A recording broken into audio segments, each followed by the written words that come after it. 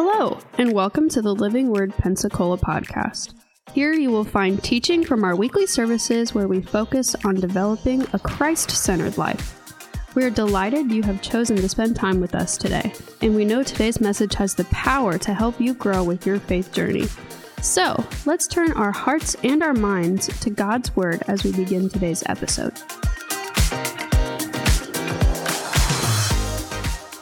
Well, good morning.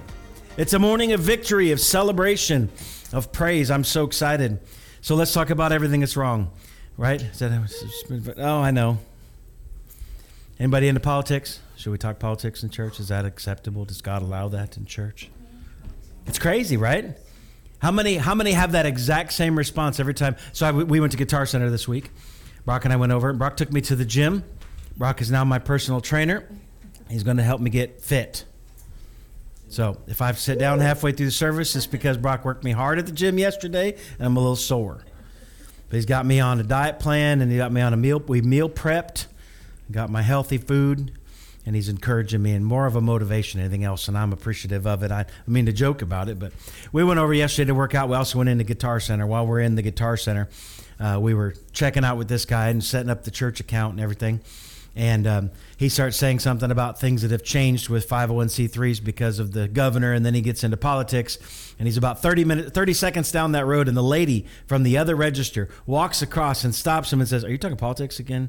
Really need to watch that." And all of a sudden there was this hesitation, and I'm like, "It's fine. I started it. We're talking about this. It's all good." But how many times you end up in a situation with people, and all of a sudden somebody starts talking politics, and everybody in the room moans, and you get this, "Oh, like seriously?" Or you know that one person that always wants to talk politics, and you're like, I don't have space for that today. There's just so much garbage, so much junk, so much tension, right? Because of forced regulations is what they're trying to do. With the gender wars and the race wars, they're basically trying to say that the government is the answer for everything, and you should surrender everything to the government. That's what's happening, is the devil is trying to push everybody into a surrender to the wrong God. And that's what he's trying to do, right? So how many have the perfect job and never have any issues at work? Right? You do? By faith. I was like, you're self-employed. It's just you at home. So you have a good boss. She's a little hard sometimes. She's cracking the whip and keeping things right. But I've tell people this too. When I was in management and talking to employees that were like, if I want to do this, I want to do that. And I said, remember, you're never going to find the perfect job. You just got to find the job that the imperfections you can live with. Because there's going to be imperfections everywhere you can go. And sometimes there's imperfections that you just can't live with. It's just too much, or it's not working with what God's telling you to do, so on and so forth. But you're never going to find a job where everything's just copacetic. It's just not out there. Why? Because every job has people. And people are imperfect. And where there's imperfect people comes imperfect situations. And there's going to be stuff that happens, right? But that's the awesome part about what I want to talk about this morning is we live in an imperfect world. But it's all in how we view where we are to see victory in our life, right? Right? So I'm at the gym yesterday, and I'm thinking to myself, I'm fat, I'm overweight, I don't like it, I don't have a lot of energy. I've got a lot of boys with a lot of energy, I need to be able to keep up, right? God's calling me to produce this church. We're calling to produce this ministry out of what he's asking us to do, right? It requires something of me. I cannot stand up here as pastor without having spent time in prayer this week, having spent time in preparation, having asked the Lord, what do you want to share, right? So how can I expect to live long and see the full picture if I'm not willing to do it all three parts of my being, spirit, soul, and body, right? Body might be last, but the Bible does say it profits little. It does say that one of the scriptures, focus on the body, profits little. It still profits some, not as much as profits spirit, but it does profit some. But how great would it be if I spent all this time in prayer and I got all this way in the spirit, but my body died because I didn't take care of my body and I'm not able to do what God wants me to do because my body didn't last as long as my spirit did, right? Now, I do realize that I have spiritual principles that will help with the body side. I can speak to my body and say, come in alignment, soreness, go away, right? Body, you're healthy, whole, healed. I can start speaking to my body, and I can watch it miraculously come into shape better than it ever could on its own in this fallen world by applying faith to the situation, which I'll see better results throughout. But we have to realize that strength, that improvement comes through resistance. Comes through persecution. Comes through, I'm doing resistance training. That's what bodybuilding, that's what muscles is, right? You want more muscles, you need a little bit more resistance, and then your muscles are like, hey, we need to get stronger. Because what basically happens when you're lifting weights is you're beginning to do small, tiny tears, and the protein comes in to rebuild your muscle stronger, and it gets bigger and bigger because it's realizing I need to grow stronger to do what needs to be done, right? There's resistance. Your spirit man's the same way. Your faith grows the same way. We live in a world full of resistance, right? And we can succumb to that resistance and become this weakling that's pushed to and fro with every wind of doctrine, or we can begin to grow our strength and we can stand against the wiles of the devil. And we can stand. You'll see victory and freedom when you realize that my faith is the same kind of muscle as my natural muscles are. And I need to exercise my faith muscle. So here I challenge you today, becoming the end of this year, what's your faith on next year? If you say, I'm not really sure, tell them you're in the wrong. There needs to be something, and write it down, beginning of the year. I'm believing God for this. I'm putting my faith on this.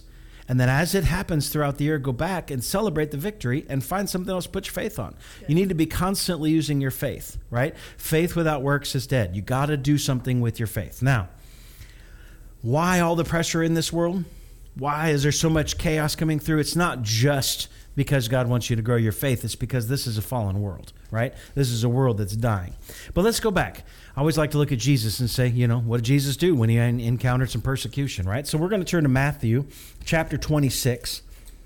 We're going to talk about a time in Jesus' life where he went through some pressure. Now, this is a really interesting story because this is a story that's often mistold and misrepresentation of Jesus. But this is Jesus in the Garden of Gethsemane, which that word Gethsemane actually means the oil press.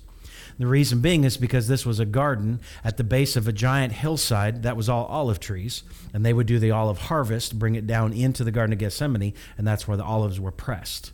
So Gethsemane actually means the oil press, and that's where they got olive oil from the harvest of olives, okay?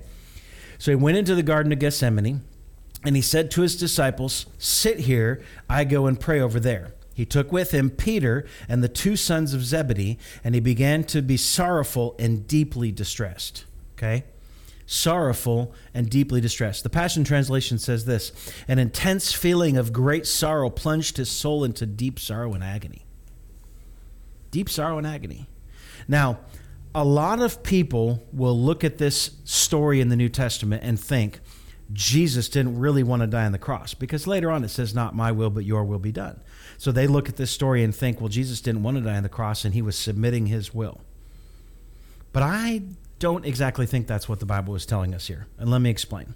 Now, verse 38, he said unto them, my soul is exceedingly sorrowful, even unto death. Stay here and watch with me. Now, I want to pause here for just a second, a brief side rabbit trail. How many times has there been something going on in someone's life, right? And they're saying, I need you to pray for me. I need you to do whatever. And in that moment, you're like, yes, I'm standing in faith with you. And then you never think about it again throughout the week, right? I'm a little convicted here, right? Because he took his disciples. I mean, he didn't take all of them. He only took a couple. He took 3 people with him. He said, stay here and pray with me. I'm going through something. I need your prayers, right? When you're in a disciple relationship with someone else, when there's someone that's helping to grow you, or even someone that's over you walking through something, and they come to you and say, I need you to stay here and pray with me, it's something we need to take seriously, right? And all they could do was to pray for a little bit, and they end up falling asleep. Little side rabbit trail there. Anyway, stay here and watch with me. Verse 39, he went a little farther and fell on his face, and he prayed, saying, O my Father, if it is possible, let this cup pass from me. Nevertheless, not as I will, but as you will. Now, the Passion Translation says, my Father, if there's any way you can deliver me from this suffering. That word cup also translates into the word suffering. Please take it from me. Yet not what I want is not important, for I only desire to fulfill the plan for your life. Okay? So in other words, if possibly saying, take away this cup of suffering. And the cup becomes a metaphor of a great suffering that Jesus had to drink that night in the garden. He went through a time of suffering. There's times in our life where we're going to feel this way, where we're just going through a time of great suffering and great sorrow. Okay? However, Jesus was not asking the Father for a way around the cross. Rather, he was convinced that this time of suffering was going to kill him and he wasn't going to be able to make it to the cross. There are times in the life where the devil is going to try to take you out before you ever produce what God's asking you to do. That's what he's doing. He said he's dropping great sweats of blood, which means there's some serious physical things going on here. And he feels like to the point of he's going to die. That's what he's drinking, this cup of suffering. He really feels like he's going to die. But we know from Hebrews that his side had to be pierced and blood and water had to flow. These were the prophecies in the Old Testament that had to be fulfilled, right? Not just the sweating of blood. That wasn't prophesied in the Old Testament. So he knew, this is not my time to die. Too many times in our life, we reach a point of great suffering and sorrow that's trying to prevent what God's trying to produce in our life. But it's not that we don't want to produce something, which also has some suffering and sorrow in it, right? There's a birthing process. I'll talk about that in a minute. But according to the Old Testament, Jesus was pierced on the cross. We learned that in Hebrews. The cup he was asking God to let pass from him was the cup of premature death. The Satan was trying to take him out. And he was sweating drops of blood.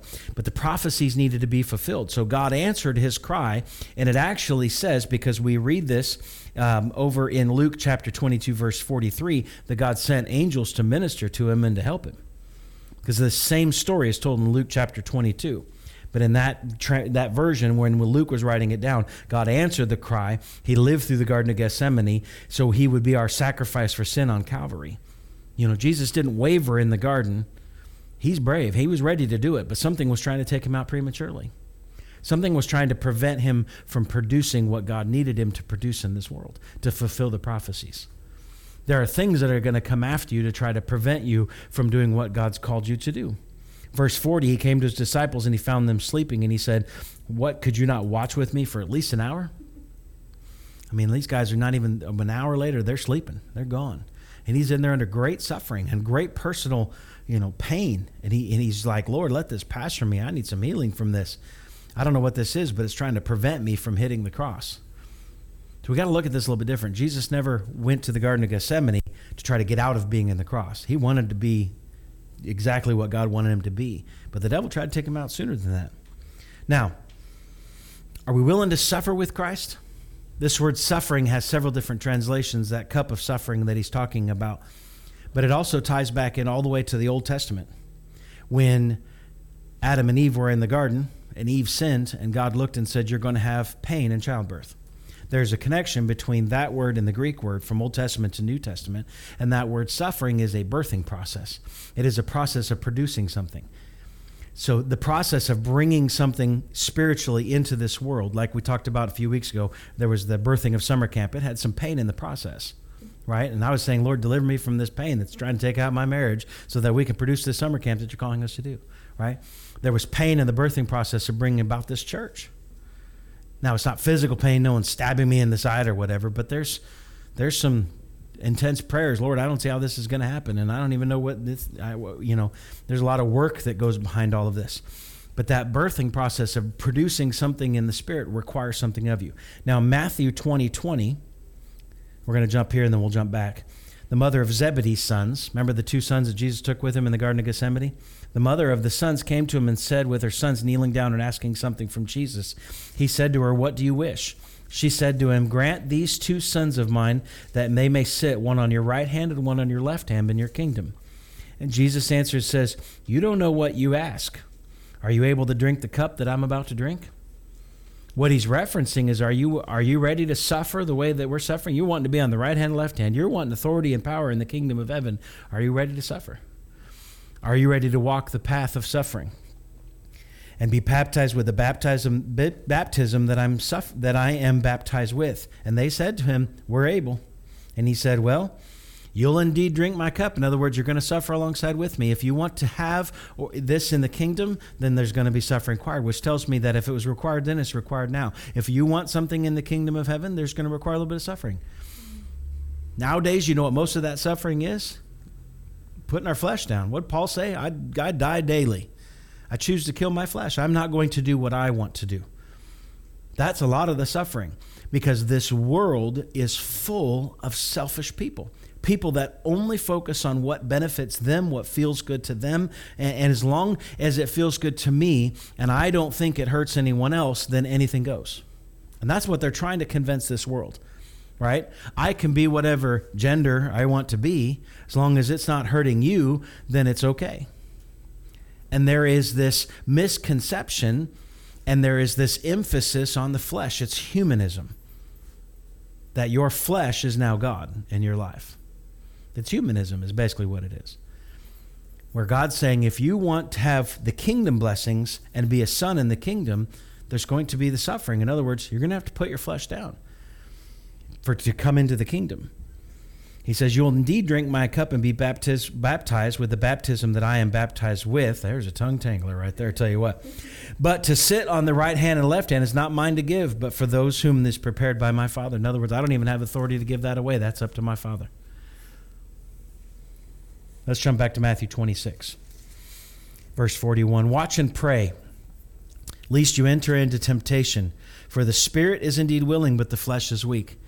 Jesus laid out to the disciples exactly why they fell asleep, exactly why they did not make it in the Garden of Gethsemane. Their spirit might have been willing. They might have thought they could do what was necessary, but their flesh was weak because they didn't take the time to die daily, sacrifice the flesh, give up to your own desires to pursue what God has. There are times God's going to ask you to do things that don't seem convenient to where you are and what you're doing right now. And he's saying, what's most important? What's most important?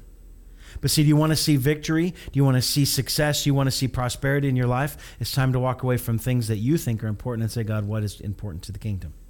Now, the spirit is willing, but the flesh is weak. Verse 42. Again, a second time, he went away and prayed, O Father, if this cup cannot pass away from me unless I drink it, your will be done. And he came and he found them asleep again, for their eyes were heavy. So this time he didn't even wake them up. He didn't even wake them up. There's going to be a whole bunch of people in the New Testament that are asleep. There's a whole portion of the church that's completely asleep. And God's warned them and warned them. And when he comes back, he's just going to let them sleep. Don't be in that group. Don't be in that group. There's the warning.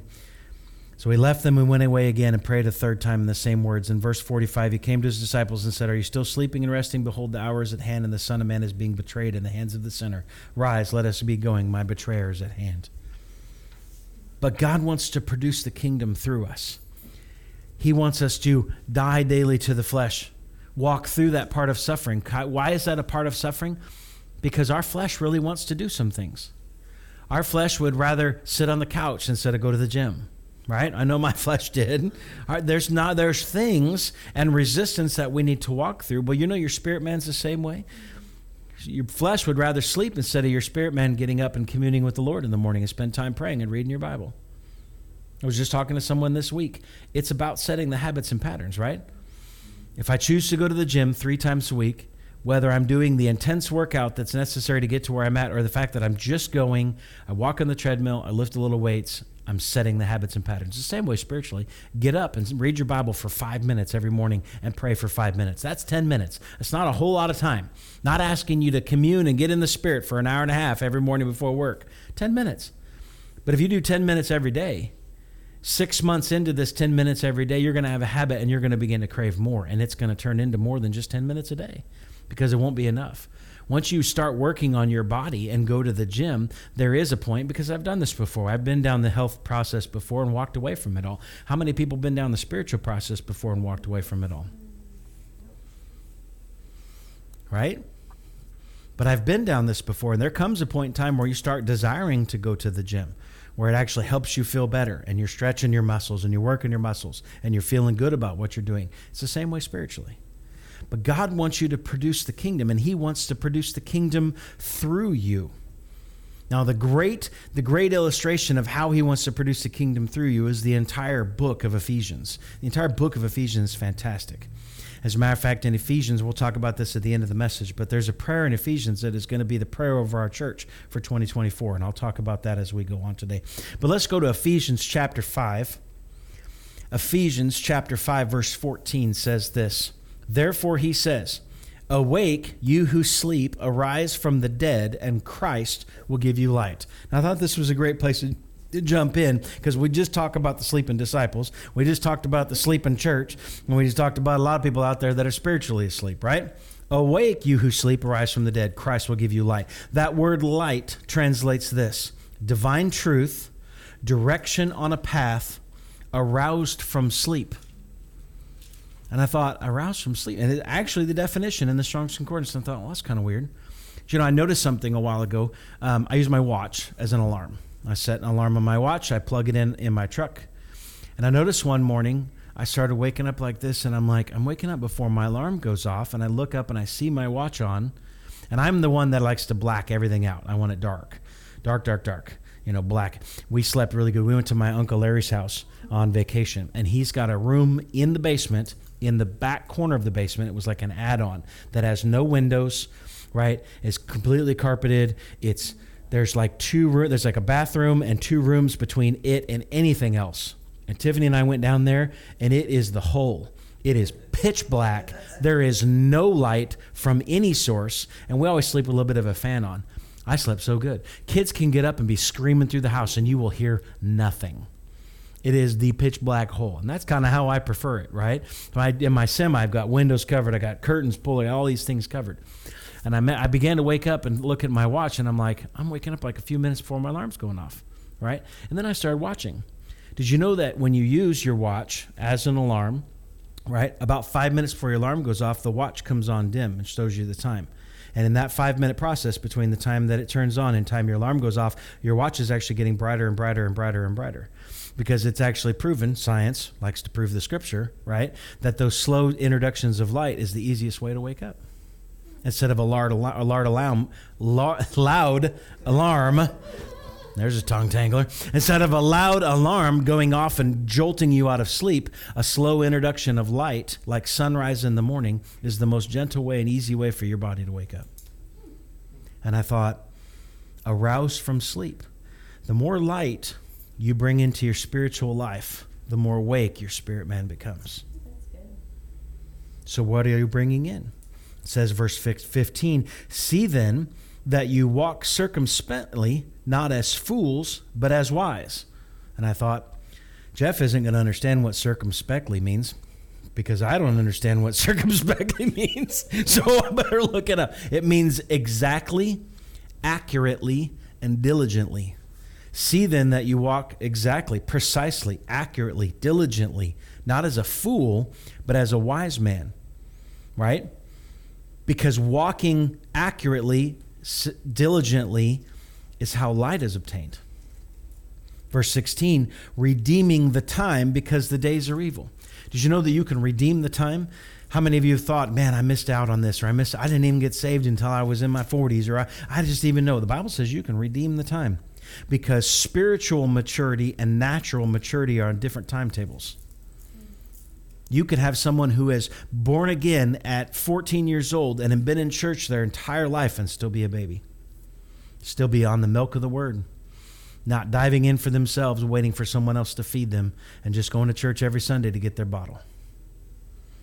You can also have someone who got born again at 42 and pressed into the things of God and becomes a spiritual adult by the time they're 44, and they just grow and grow because they are hungry and they know they need it, and their maturity level in the spirit is completely different than the natural. God says you can redeem the time because the days are evil. Verse 17, therefore, do not be unwise, but understand the will of the Lord. You know, the first step to bringing light into your life is understanding His will. You know, the first place that you'll find the will of the Lord is in the Word. Is reading the Word. Why do you think that it's so important to read the Word? It's telling us, because He says, I'm the same yesterday, today, and forever. Right? If someone came to me and said, I heard the word of the Lord on the inside telling me, and they bring something out and it's contrary to something I know in Scripture, I'm going to say that's not God. Because God will not contradict Himself. Right? Anything that God said is going to add to what He's already said, because this is the same. No one will add to it. No one will take away from it. The Word of God is infallible, and I believe that it was a wholly inspired Word of God, right? And He is the same yesterday, today, and forever. So if you know God's leading you something on the inside, it's going to line up with the Word of God. But do you understand what the will of the Lord is? Do you spend time every day reading what the will that is already written, so that you will hear His voice more clearly when He's speaking to you, going, that sounds like what I read in the Bible? You want to know how to hear God's voice on the inside more? Read His Word. Because when He speaks to you, it'll sound like the same. You'll recognize it. Man, I've read that, right? I've read that. Mm-hmm. Now, Verse 18, do not be drunk with wine, which is dispensation, but be filled with the Spirit. And a lot of people are like, oh, okay, pastor's going to talk about drinking again. Don't be filled with wine. Do you know that says, do not be drunk with wine, which is dissipation, which actually means life abandoned, self-indulgent, selfish, escape. Things that you do in your life that cause dissipation, that things that cause you to escape from what God is telling you to do, things that you feel like my life is so hard, I need to escape, I need to ignore. Could be drugs, could be alcohol, could be video games, could be movies, could be television, could be anything. Right? Is it an escape? Are you trying to escape reality into this whole fantasy world? Right? It's like these movies I've seen, Ready Player One, where they put on this VR headset and there's an entire world. And people in the natural are living in horrible situations because they want to be on this VR world where they can do whatever they want. And there's no reality. They want to live in fantasy. The devil's pushing fantasy nowadays. Through all the gender, through all this other stuff, he's pushing fantasy. This is all fantasy. You need to escape. But it says, don't be unwise. Understand the will of the Lord. Do not escape into fantasy, but be filled with the Spirit. Be filled with the Spirit. How do you get filled with the Spirit? Faith comes by hearing and hearing and hearing and hearing and hearing. Spend time in the Word, spend time in prayer and praise at night. If you come in on Sunday mornings, is this the only time you're praising God? Right? That's wrong. You need to be doing it throughout the week. I don't care if you can sing or not sing. It says, the Bible says the rocks will cry out. Make a joyful noise. And if you don't want anybody else around, that's fine. Don't have anybody else around. But that melody should be coming out of your relationship with Him. It should, your heart singing is an expression of joy that's going on the inside when you've spent time with the Father. Right? Psalms and hymns and spiritual songs.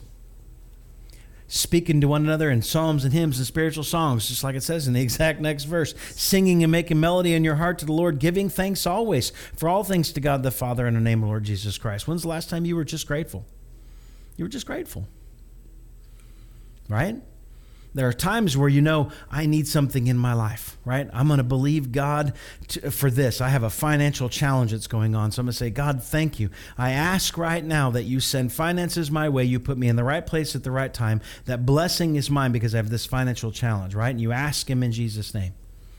Then you don't go back the next day and ask Him again and go back the next day and ask Him again, right? It's not what a little kid does. Once we know, the Bible says He will bless us. Right? We know that. If you come to the Father in my name, whatsoever you ask, it shall be given to you. I ask you for this. From that point on, if you wake up the next day and you don't see the blessing or the freedom or the healing or whatever you're believing God for, do you go, well, it didn't work. I need to ask again. That's where a lot of people get hung up. No, we shift at that point to just thanks.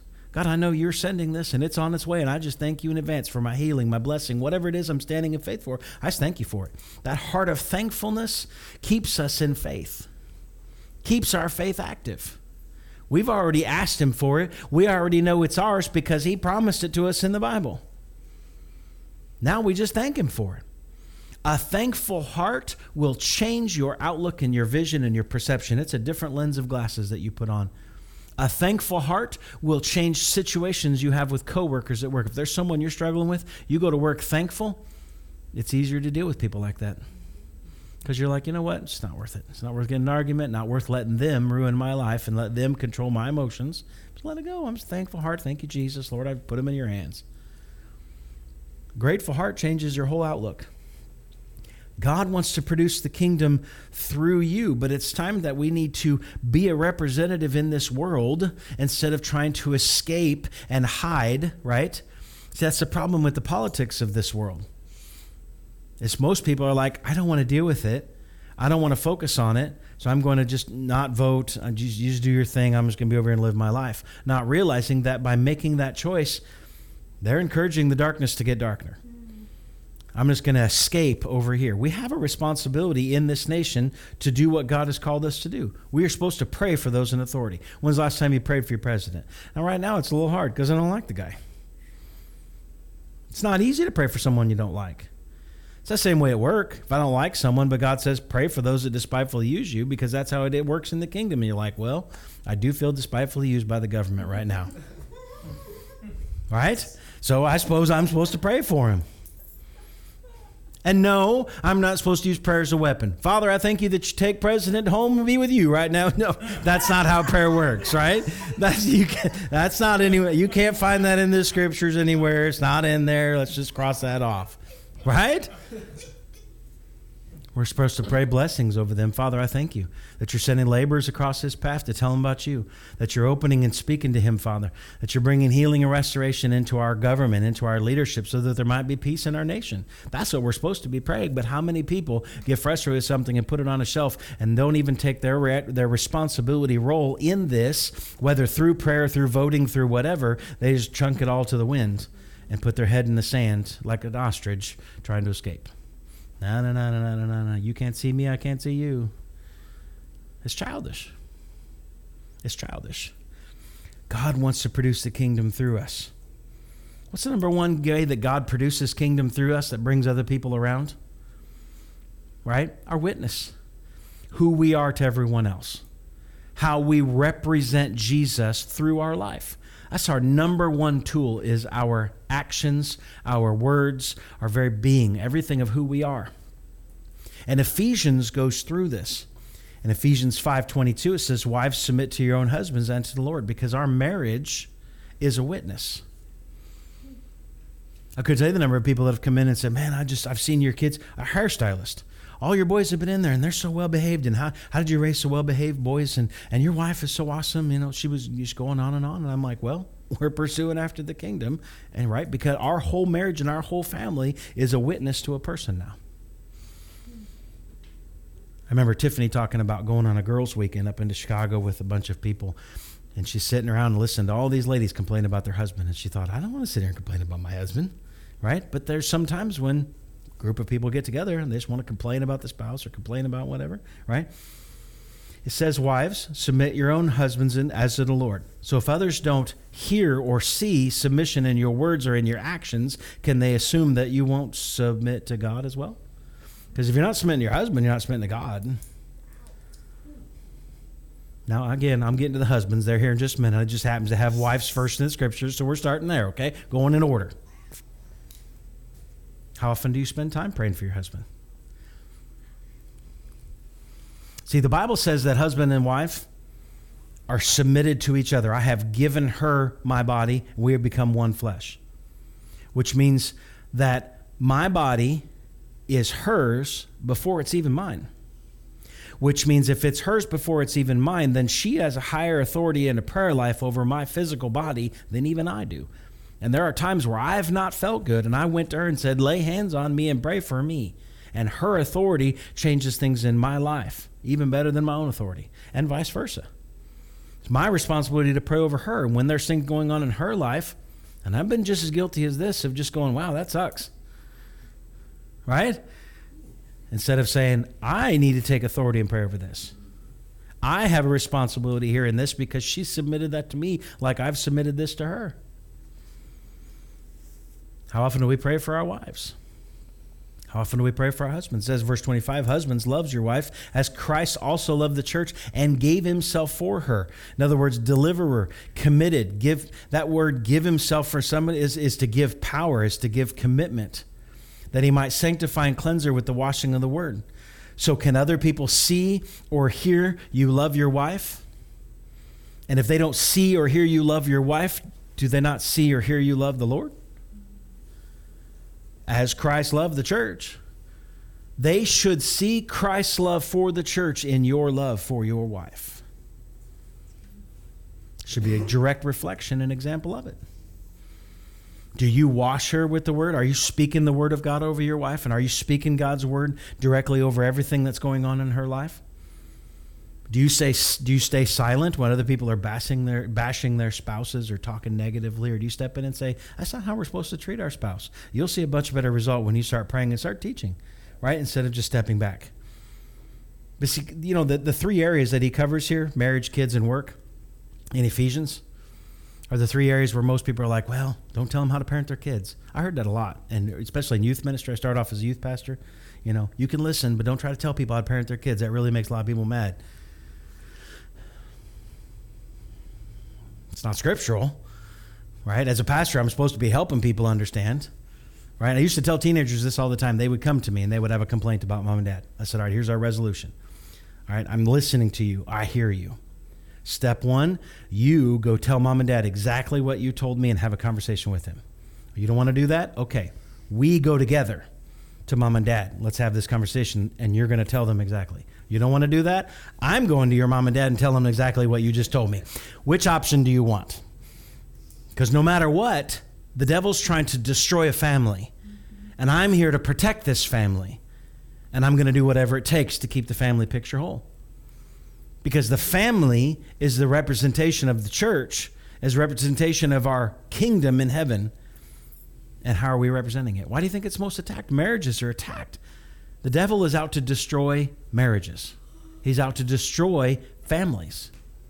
There's a video Tiffany sent earlier this week that talks, all the way back in the Old Testament, right? He's out to destroy families. All the way back to Adam and Eve. Right? They have one kid, great. They have two kids, kill him. He's out to destroy families, tear families apart. So it goes on to talk about kids. Children, obey your parents in the Lord, for this is right. Honor your father and mother, which is the first commandment. Husbands and wives are going, amen. Let's get on to the kids now. So kids, does your obedience to your parents tell your friends about your relationship with Jesus? Or do they think you have no love for Jesus because your inability to be obedient to mom and dad? Same thing applies. Does your obedience to your parents reflect your relationship with Jesus? Or does your disobedience show a disobedient heart towards your Savior? Do you represent Jesus in how you treat mom and dad, basically? Even as adults, do you represent Jesus in how you treat your parents? No matter what they deserve, no matter what you want to give them, right? Doesn't matter what they deserve. Should I tell the joke that I heard earlier this week? That was a really good one. The man that went to Israel with his wife and his mother-in-law, and mother-in-law passed away. Mother-in-law passed away. And the rabbi came to him and said, I'm sorry for your loss. If you want to bury her in the States, I said the whole package, it's about $5,000. We'll get her shipped back home. We can have a funeral, so on and so forth. We are very considerate. We realize you're in Israel and you come to visit the Holy Land. If you want to bury her here, $150. We are sorry that it happened in our soil. We want to do this apology. The man thought about it long and hard, and he said, $5,000, let's ship her back to the States. And he said, really? And the rabbi was confused, and he says, well, it's only $150 if you want to do it here. And the man said, 2,000 years ago, you buried a man in the ground, and he came back to life, and I can't take that chance.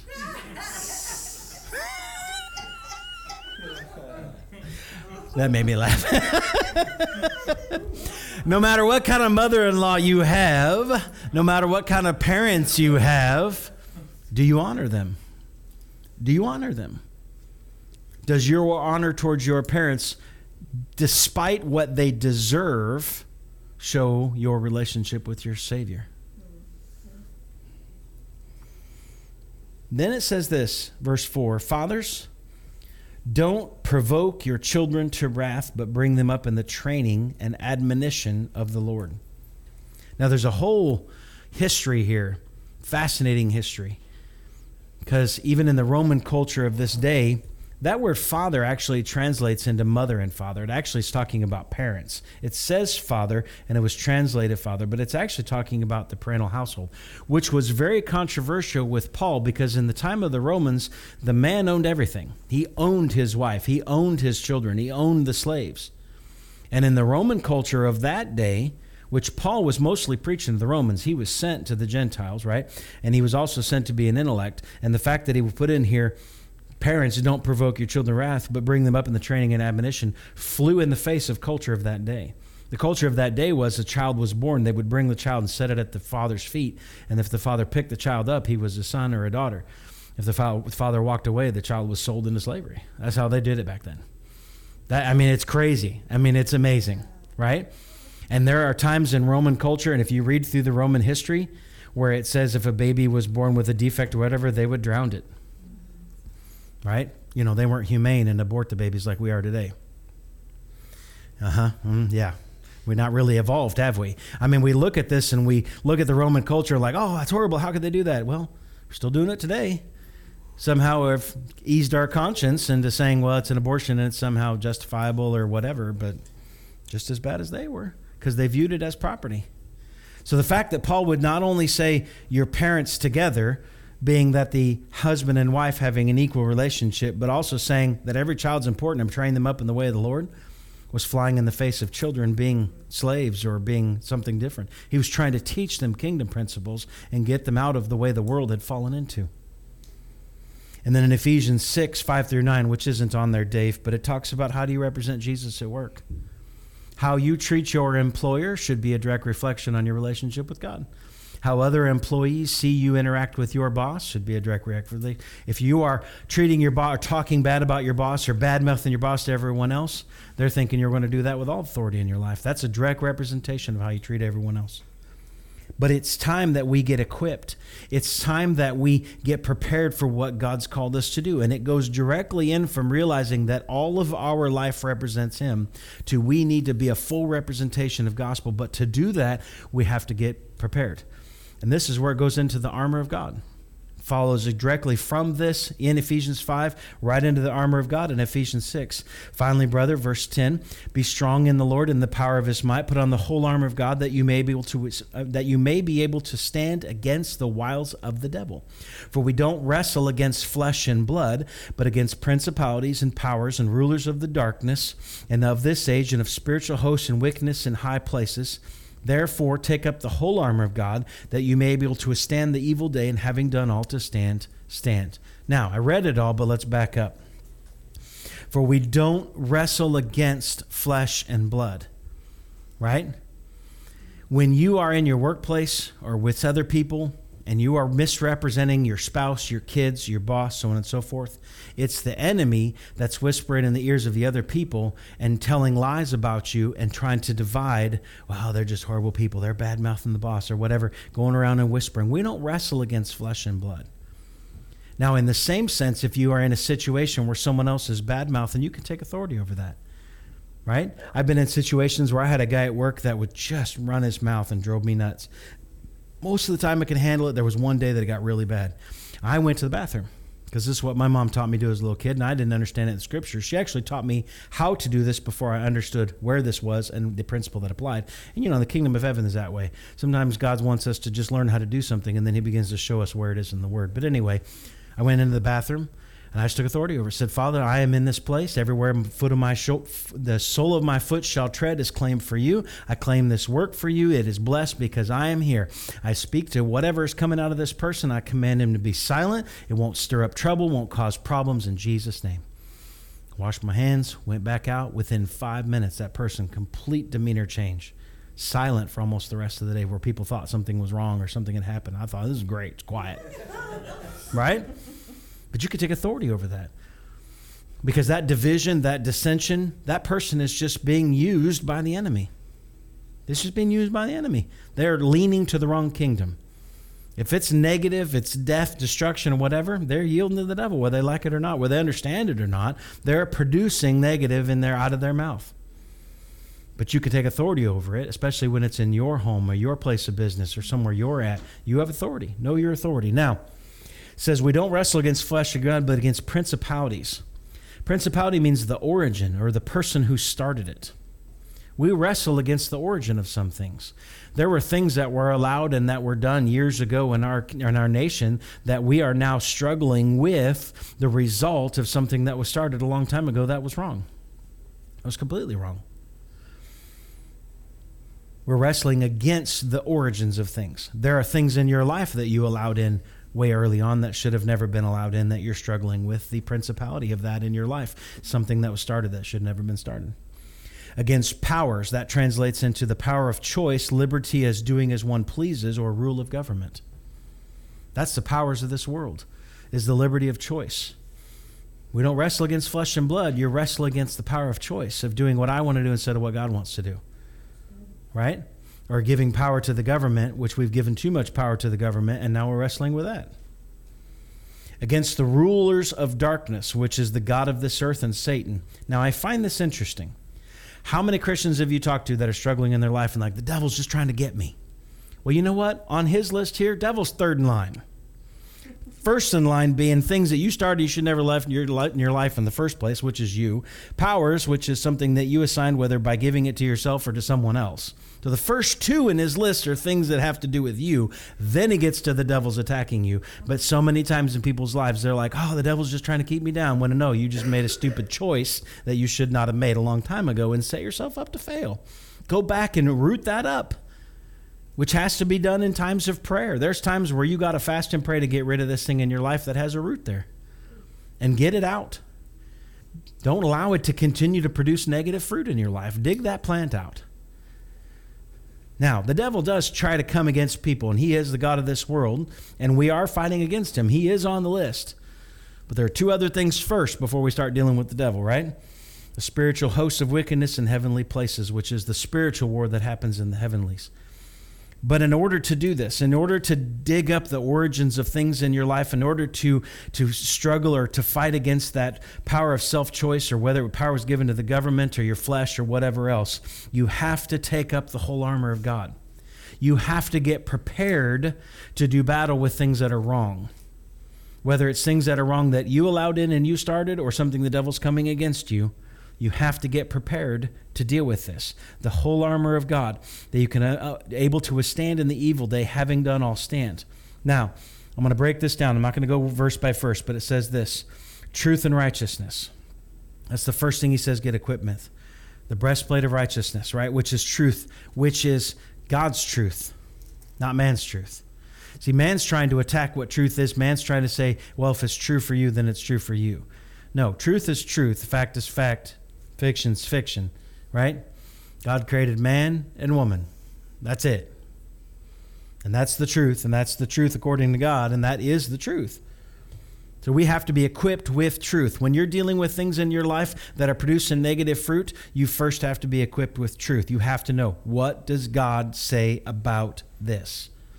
With that truth, you are now equipped to fight against the enemy. Now, there's more to it, but that's a piece to it. Second one, equip your feet with peace. Peace should govern everywhere you go. If you're getting stressed out and there's turmoil, there's frustration in what you're doing and what you're traveling, your feet are not shod with peace. You need to get into peace. Where does peace come? From the presence of God. We need to have peace everywhere we go. We talked a whole lot about peace in the past. I won't go into there. The shield of faith. That shield of faith is what's protecting you. Right? What are you believing God for? What are you standing in faith for? The helmet of salvation. We should wake up every morning and say, Father, forgive me my sins, and I thank you for my salvation. I want to wash this day completely clean and wash my mind in the water of the word, right? Which is why it's important first thing in the morning to get into the Bible and get your mind straight. Put on that helmet of salvation, which protects what? Your brain, your thought process. Your helmet of salvation will bring your soul in line with your spirit by recognizing how important salvation is. Salvation is a consistent daily work. Then it's the sword of the Spirit. Notice, the sword is your action piece, right? That's your action piece. Everything else is your equipment, protection, so on and so forth. That sword is the action piece, and it's the last thing that he talks about. You only do battle in the Spirit. You never take that sword and do battle with people. We're not here to destroy people. People are precious to God.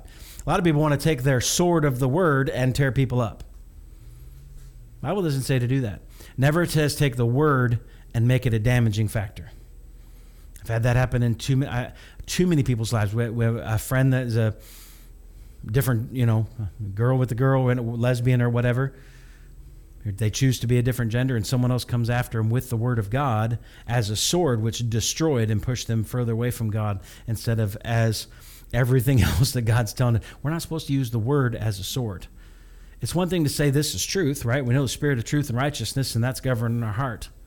But if we take the sword and try to attack someone with that, no. What's that sword for? It's the sword of the Spirit. You want to see change in somebody's life? Do battle in the Spirit. How much time have you spent praying for them before you ever had a conversation with them in the natural? Have you done battle in the Spirit before you ever do anything in the natural? You have to pray for them first. This is the armor of God, to be able to go back and dig up the principalities, the origins, people that started stuff, whether it was you or someone else. Could have been great-grandma that started a problem that has carried through generations of curses in your family that has been dealt with, whether alcoholism or drugs or whatever. Whatever the origin is, when you have on the armor of God, it helps you deal with those things so that you can do battle in the Spirit with that sword of the Spirit. Now, the armor is not for show. It's for use, right? It's not just to put on just to look all good. Look at me, I got on the armor of God, right? Like I got on my blingy shoes and they can't ever get them dirty. I had a friend that was that way, that would buy shoes and never take them out of the box. Now, I mean, eventually they would sell them or try to make more money because shoes appreciate in value and there was this whole market or whatever. But I like shoes, but I can't ever imagine buying a pair of shoes and not wearing them. Why would you buy shoes that you're not going to wear? I mean, I guess if it was a business and you're making that your business, that's fine. But there's some people that buy stuff just for show. Can't get it dirty, right? My mama had that. Towels in the bathroom. Those are guest towels. We don't use those towels. Those are for show. All right. Or the soap. Remember the soap that was shaped like a clam shell or whatever? Right? But you couldn't use it. That's just the decorative. That's the pretty soap. That's just for show, right? Well, it's soap, right? Doesn't it get your hands clean? Yes, but you can't use it. That's decorative soap. Right? Guess what? The armor of God is not decorative. It's for use. It's for use. It's for you to do something with. Ephesians 6:18. You want to know how to use the armor of God? Praying always with all manner of prayer and supplication in the Spirit, being watchful to this end with all perseverance and supplication for the saints. You want to know how to effectively use your armor? It's time to spend time in prayer, which is why we're going to talk about this next year. But it's time to pray. It's time to do battle in the Spirit to see change in the natural. Too many people want to do all the battle in the natural, and they don't realize the spiritual powers that are behind it. We have to do battle in the Spirit first to see change in the natural. Yes, there's things we need to do in the natural, but we should have been long dealt with it in the Spirit beforehand. Okay? Praying always. What does that mean? Does that mean that we never have conversations with anybody because we're just busy praying 24 hours a day, 7 days a week, right? No.